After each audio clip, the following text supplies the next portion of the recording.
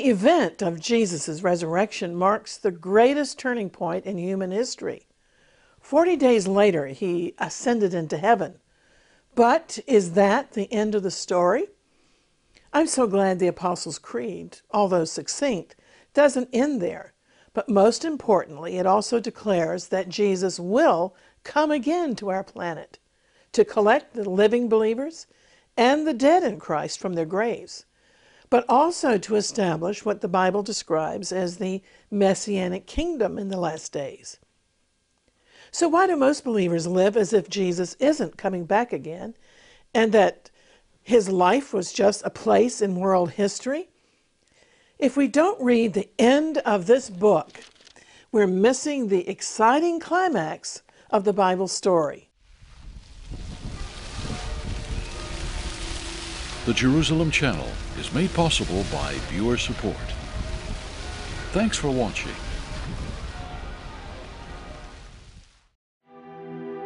The Passion Drama of Christ is one of the world's great spectacles, performed only once a decade in the German village of Oberammergau. The tour begins this September with 2 days in historic Prague, then on to Leipzig, the home of Bach. We'll walk through historic Wittenberg to learn about the Reformation fires set by Martin Luther, then on to Eisenach and the amazing castles of Bavaria, before ending with the historic highlight of Oberammergau. The week-long tour includes private coach travel, local guides, charming hotels with breakfast and dinner each night. For information, visit our events page on our website, exploits.tv.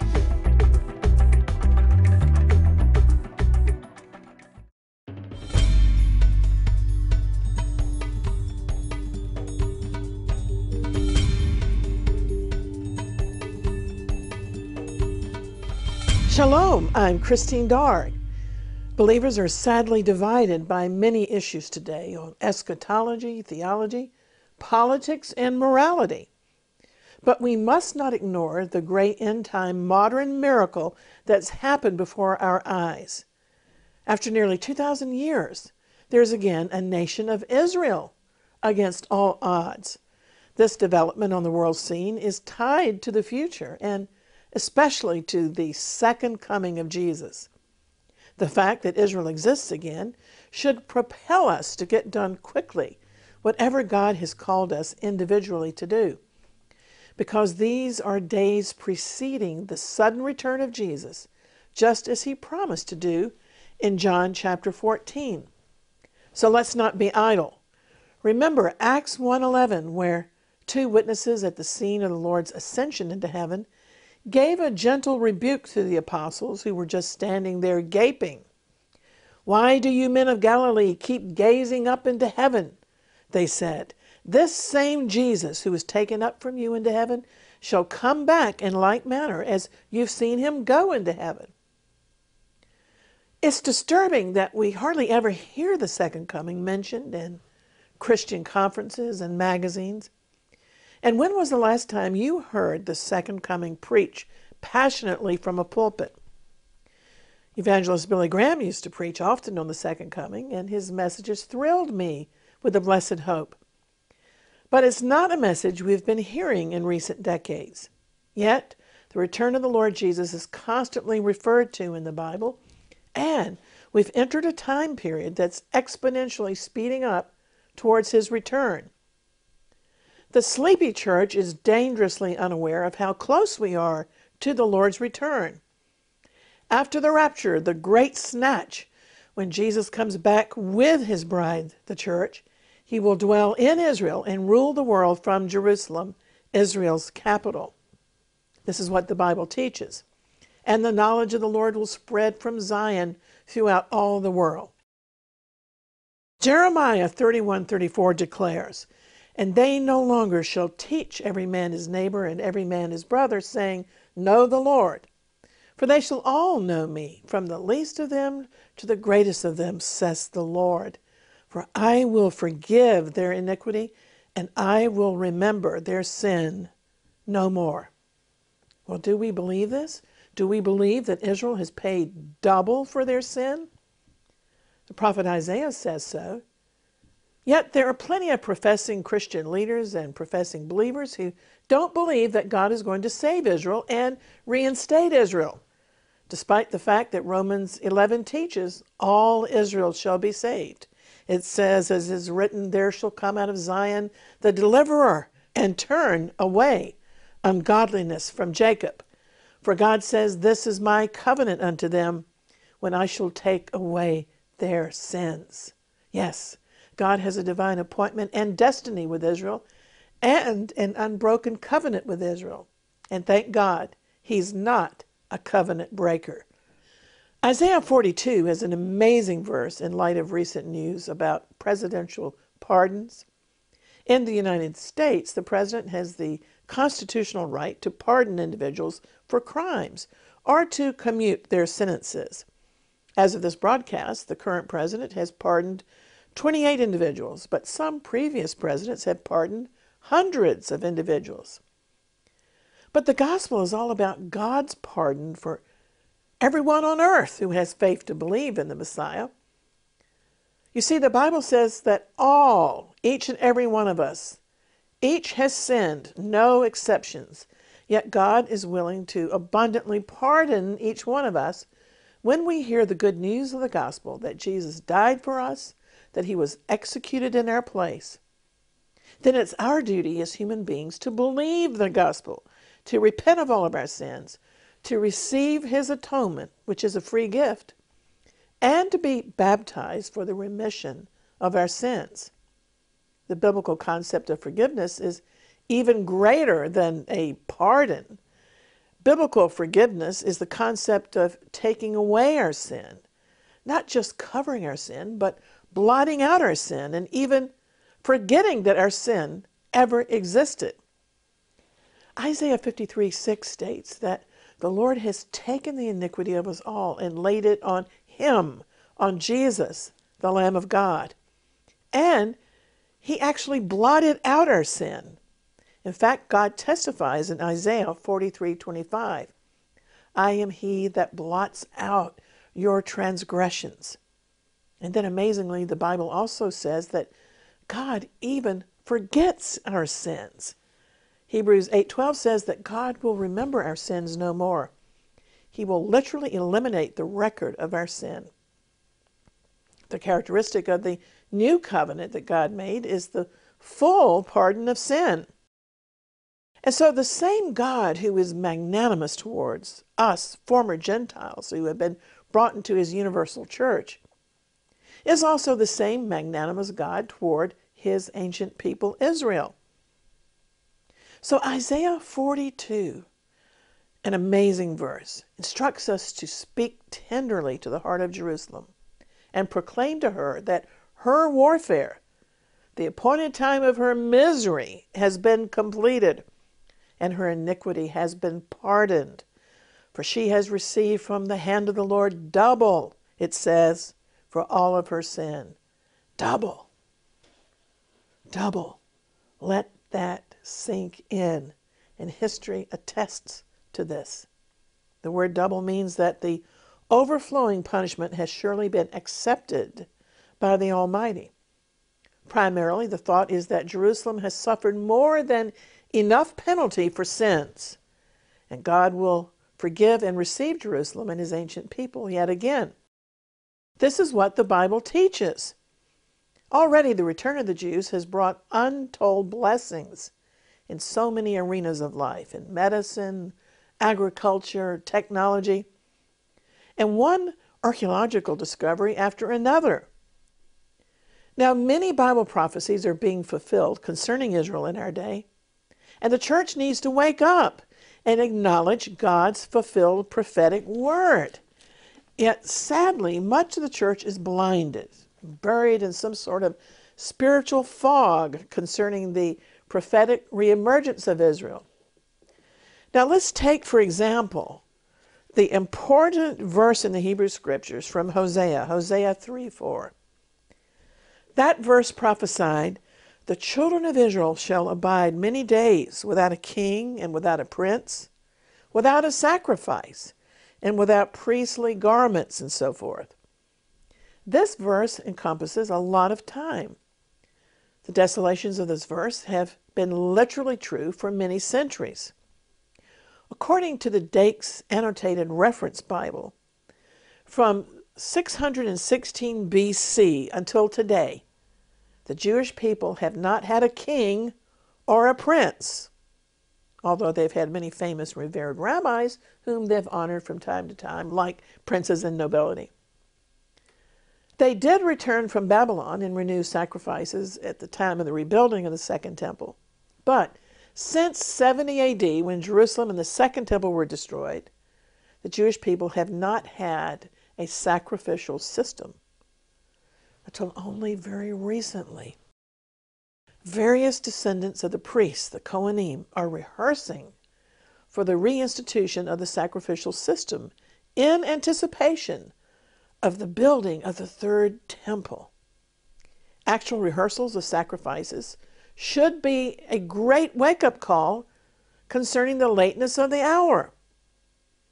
All believers should be familiar with this Bible history and what's going on, but tragically, many Christians and many Jews, for that matter, don't know Hosea's prophecies and many other end-time Bible prophecies. Following the division of the nation into Israel and Judah, there were various rulers over the Jewish people. But I repeat, since AD 70, the Israelite kingdom has been kingless and scattered, and the Jewish people have wandered in the diaspora, exiled from the Holy Land, and without any of the religious paraphernalia mentioned by the prophet Hosea. Thankfully, they did keep and maintain their Torah scrolls, but all the paraphernalia of kingship and temple worship were put, as it were, on hold. However, it goes on. The following verse, Hosea 3:5, prophesies that afterward shall the children of Israel return. This means Israel is to be restored under the Messiah. And where will they return? To the Holy Land, of course, to Eretz Yisrael, the land of Israel. And has this happened? Yes, of course. It's happened right before our eyes and continues to happen as immigrants are continually making aliyah. Afterward, it says, shall the children of Israel return? And the verse goes on to say, and they will seek the Lord their God. This is already beginning to happen, and I'm an eyewitness. Israel's Prime Minister Netanyahu recently went to the ancient city of Hebron, where the patriarchs of Judaism are buried. He prayed at their tombs for the salvation of Israel. And the Prime Minister's wife, Sarah Netanyahu, performed the Jewish custom of lighting candles at the tomb of her namesake, the biblical matriarch Sarah. Now, Hebron spokesman Noam Arnon took part in the ceremony, and he described it as hugely significant that leaders of a secular government would decide to pray together at the tombs of the patriarchs. Buried there are Abraham and Sarah, Isaac and Rebekah, Jacob and Leah. Their prayers are a form of seeking the Lord, whether the world wants to acknowledge it or not. I noticed that many of the social media comments were harsh and critical of their prayers, high-minded and self-righteous, saying that they should put on sackcloth and do this and do that. Very condescending comments. But God sees the intents of hearts, and he sees various levels of seeking him. One man's repentance or one woman's repentance is according to the revelation that each person has received. So we mustn't try to impose our own understandings on the situation. Things don't always unfold prophetically in a way that Christians have come to expect, according to our own traditions. Increasingly, the people of Israel are understanding that their right to the Holy Land comes directly from God's promises to their patriarchs and matriarchs, who were buried in Hebron in a cave on land that was paid for by Abraham. The fact that secular politicians feel led to pray together in such historic places is all the more remarkable because their political party is not defined as a religious party. You may say, oh, it's just political optics. But I maintain it's still a form of seeking God, just as Hosea prophesied. And then Hosea went on in verse 3-5, progressively to say, and they will seek David their king. Now, David their king is a Bible idiom for seeking the Messiah. And it says progressively, and they shall fear the Lord and his goodness in the latter days. This part of the verse remains to be completely fulfilled. The returning part is now in the process of fulfillment. And the phrase, fearing God in the latter days, remains to be fully fulfilled at the time of the second coming of Messiah, when he will be welcomed by the repentant nation, saying, blessed is he who comes in the name of the Lord. And you and I are living in the latter days, watching this verse unfold in real time. So may we have grace to watch and pray and not interfere with harsh, judgmental attitudes, but trust that God knows exactly what he's doing, when, and how to do it. With absolute scriptural authority, I can tell you that the regathering of the Jewish people and the rebirth of the nation of Israel is no mistake. It's no political aberration, no anomaly, but it's the fulfillment of unraveling Bible prophecies day by day. All of this is prophesied as a prelude to the second coming of the world's only Messiah and Savior, Jesus. Yeshua is his Hebrew name. Thankfully, there's been a growing warming towards the Jewish people and a dramatic change of heart among many evangelical Christians who know their Bibles. This movement of support for the Jewish people and for Israel, while at the same time loving their half-brothers, the Arabs, and praying for their salvation, and the Isaiah 19 messianic highway between Egypt, Israel, and Assyria, all of this is most certainly a divine work of the Holy Spirit, of the two peoples of the book coming together. Christians and Jews are finally watching each other's backs in a hostile world of growing religious persecution.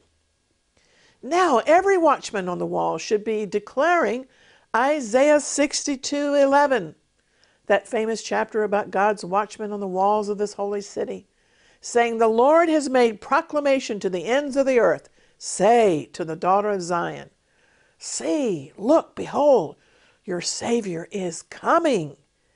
Amen, Jerusalem. Well, it's with intense sadness that many Christian Zionists notice that mainline denominational churches, for the most part, are blind to the fact of Israel's return. Tragically, there are even many within the churches who actively oppose the return of the Jewish people and who engage in virulent anti-Semitism. The church is missing a great opportunity to communicate to the world about the validity of this Word of God, which predicted all of this great revival that's happening in our day in Israel before our eyes. Rather than the church, Israel is having to be the mouthpiece once again for God and the Bible. And while respect for the Bible has fallen in many countries, speaking on behalf of Israel at the United Nations Security Council, Israel's ambassador, Danny Danon, held up his Bible and boldly stated to the assembly God's word in Genesis chapter 17, where God declares his covenant to be a Brit Olam, an everlasting covenant between himself and the children of the covenant, the children of Israel. Ambassador Danon said, this Bible is the deed to our land. And I should ask, does the church believe this? Well, in Romans chapters 9 to 11, the Apostle Paul wrote about God's everlasting covenants with his divinely elected people, the Jewish people. And he made the point of saying in Romans 11:16 that the Jewish root is holy. The root of the olive tree, a type of Israel, is Abraham, Isaac, and Jacob, and the other patriarchs. Some branches of the olive tree were broken off so that we, wild olive branches, might be grafted into God's olive tree. But the Apostle Paul warned that we must not boast against the original branches. Now, in Romans 9, verses 4 to 5, the Apostle Paul gave 8 scriptural evidences of God's unique relationship with the Jewish people. This is different from his relationship with the church. This is 8 unique relationships with the Jewish people and extremely important reminders. So important that I must mention these 8 scriptural evidences because I've never heard any preacher preach on these verses. Let's listen carefully to them. Concerning the people of Israel, Paul wrote, theirs is the adoption to sonship. Theirs the divine glory, the covenants, the receiving of the law, the temple worship, and the promises.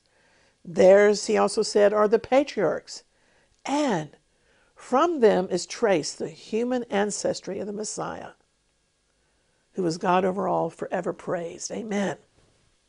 Now here, Paul refers to God's ancient people 11 times as Jews and 12 times as Israel, proving both terms refer to the same people. First of all, number 1 in this passage, Paul reminds us that the Jewish people were adopted by God as his special elect. And there are many biblical cross-references to this fact in the Torah and in the prophets. Secondly, Paul said they were uniquely given the divine glory. What's that? That's the Lord's divine presence. Only the Jewish people experienced the glorious Shekinah presence of God, visible in the pillar of fire and the cloud and in temple worship. Thirdly, all the covenants are theirs, including the new covenant. And these covenants are based on God's faithfulness, not upon man's faithfulness. God's covenants were made with Abraham, Isaac, Jacob, Moses, David, and other Jewish patriarchs. Then number 4, the law was given uniquely to the Jewish people. There's no dispute on that. And number 5, all the rituals of the law were put into their guardianship. Number 6, the magnificent promises of God were first bequeathed to the Jewish people. Number 7, spoke of the Jewish people's divine aristocracy, because theirs are the patriarchs. And finally, number 8, from them issued the bloodline of the Messiah, the Savior himself. So this was an 8-fold advantage of the Jewish people, not to be forgotten nor despised by the church. And God continues to protect this nation in the midst of increasing end-time birth pangs that are becoming more intense, fast, and closer together. Plagues, pestilences, famines, floods, fires, volcanoes, earthquakes, confusion, disasters, fear, things falling apart. But Israel is a nation now in maturity, over 70 years old, and Jerusalem is recognized as their capital city. And meanwhile, both Jews and Christians are under attack because the powers of darkness know their time is short before the second coming. Millions of Christians across the globe live in perpetual dread that they'll be punished, harmed, or even killed for merely practicing our faith.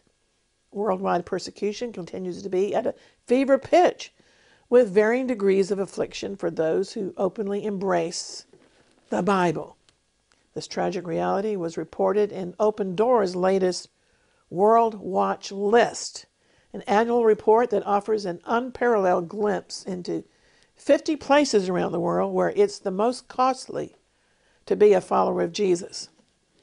According to that latest Open Doors report, more than 260 million Christians live in regions where there's a high level of persecution.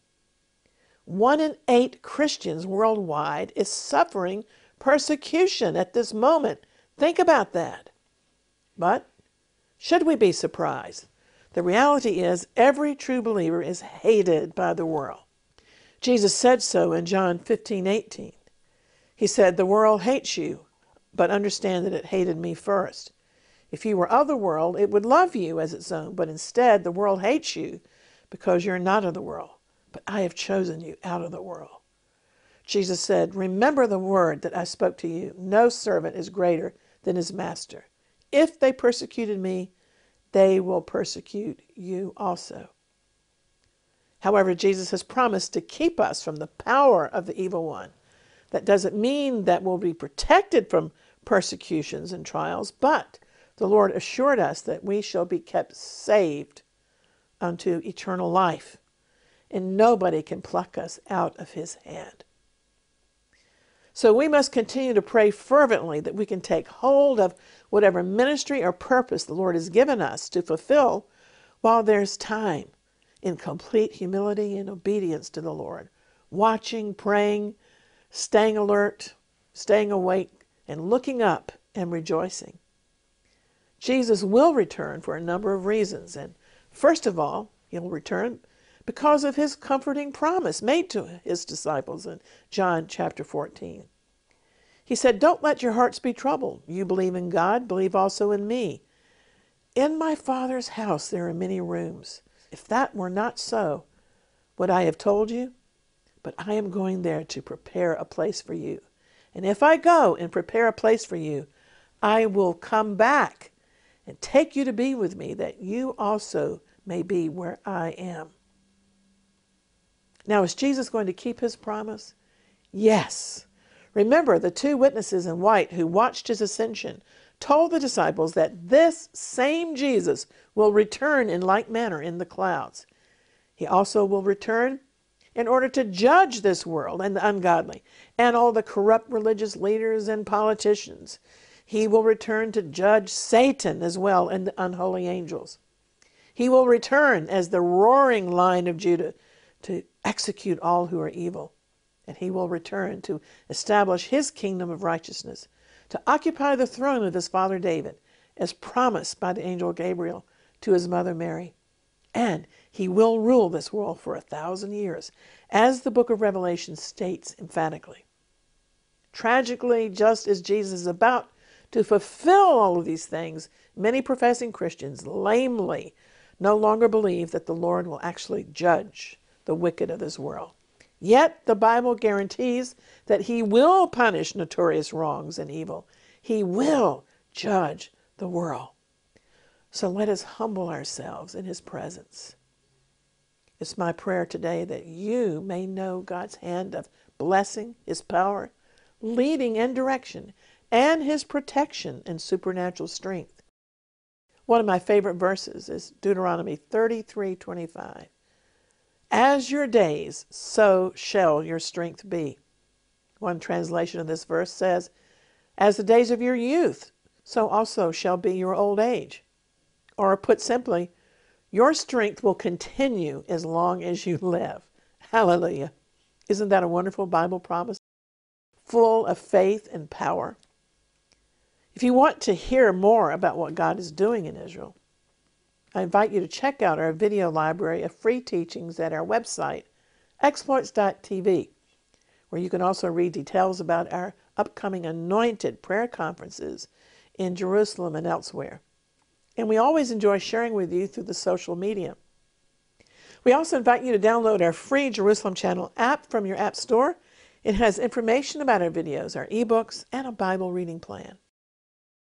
Jerusalem is a city mentioned in the scriptures more than 800 times, and God himself has chosen to establish Jerusalem as his dwelling place on earth forever.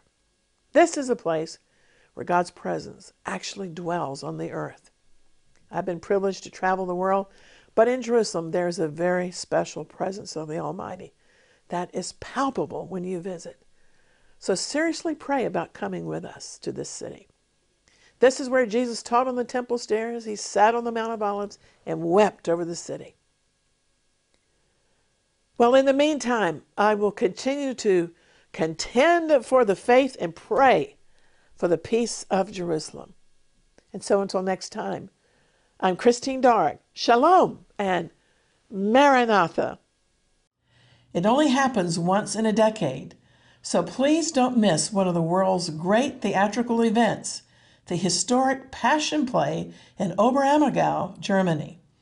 My husband Peter and I will be leading this week-long tour in September and exploring some of Europe's great cities that inspired the Protestant Reformation, and will end in the Bavarian Alpine village of Oberammergau to witness the 5-hour reenactment of the trial, crucifixion, and resurrection of Jesus. The Passion Play was first performed in 1634 when the villagers staged the event in thanks to God for sparing them from an outbreak of bubonic plague. This year will be only the 42nd time the tradition is carried out. We'll begin the tour on September 16 in the city of Prague. This will include an overnight stay to visit some of the city's historic Jewish sites, and then the chapel where Reformation leader Jan Hus preached. Then our private coach takes us first to Leipzig, the city of Johann Sebastian Bach, and then to Wittenberg, where Martin Luther lit the fires of the Reformation. At every stop, you'll meet expert local guides to take you through the monasteries, churches, castles, and homes of some of the great personalities who shaped European culture and faith. We'll also engage in prayers about anti-Semitism and believe that putting our feet in these places will make a difference. On day 7 of the tour, we arrive in Oberammergau to experience the Passion Play and overnight in one of the village's charming hotels. There's much more to this special week from the 16th to the 23rd of September. To find out all details, visit our events page of our website at exploits.tv.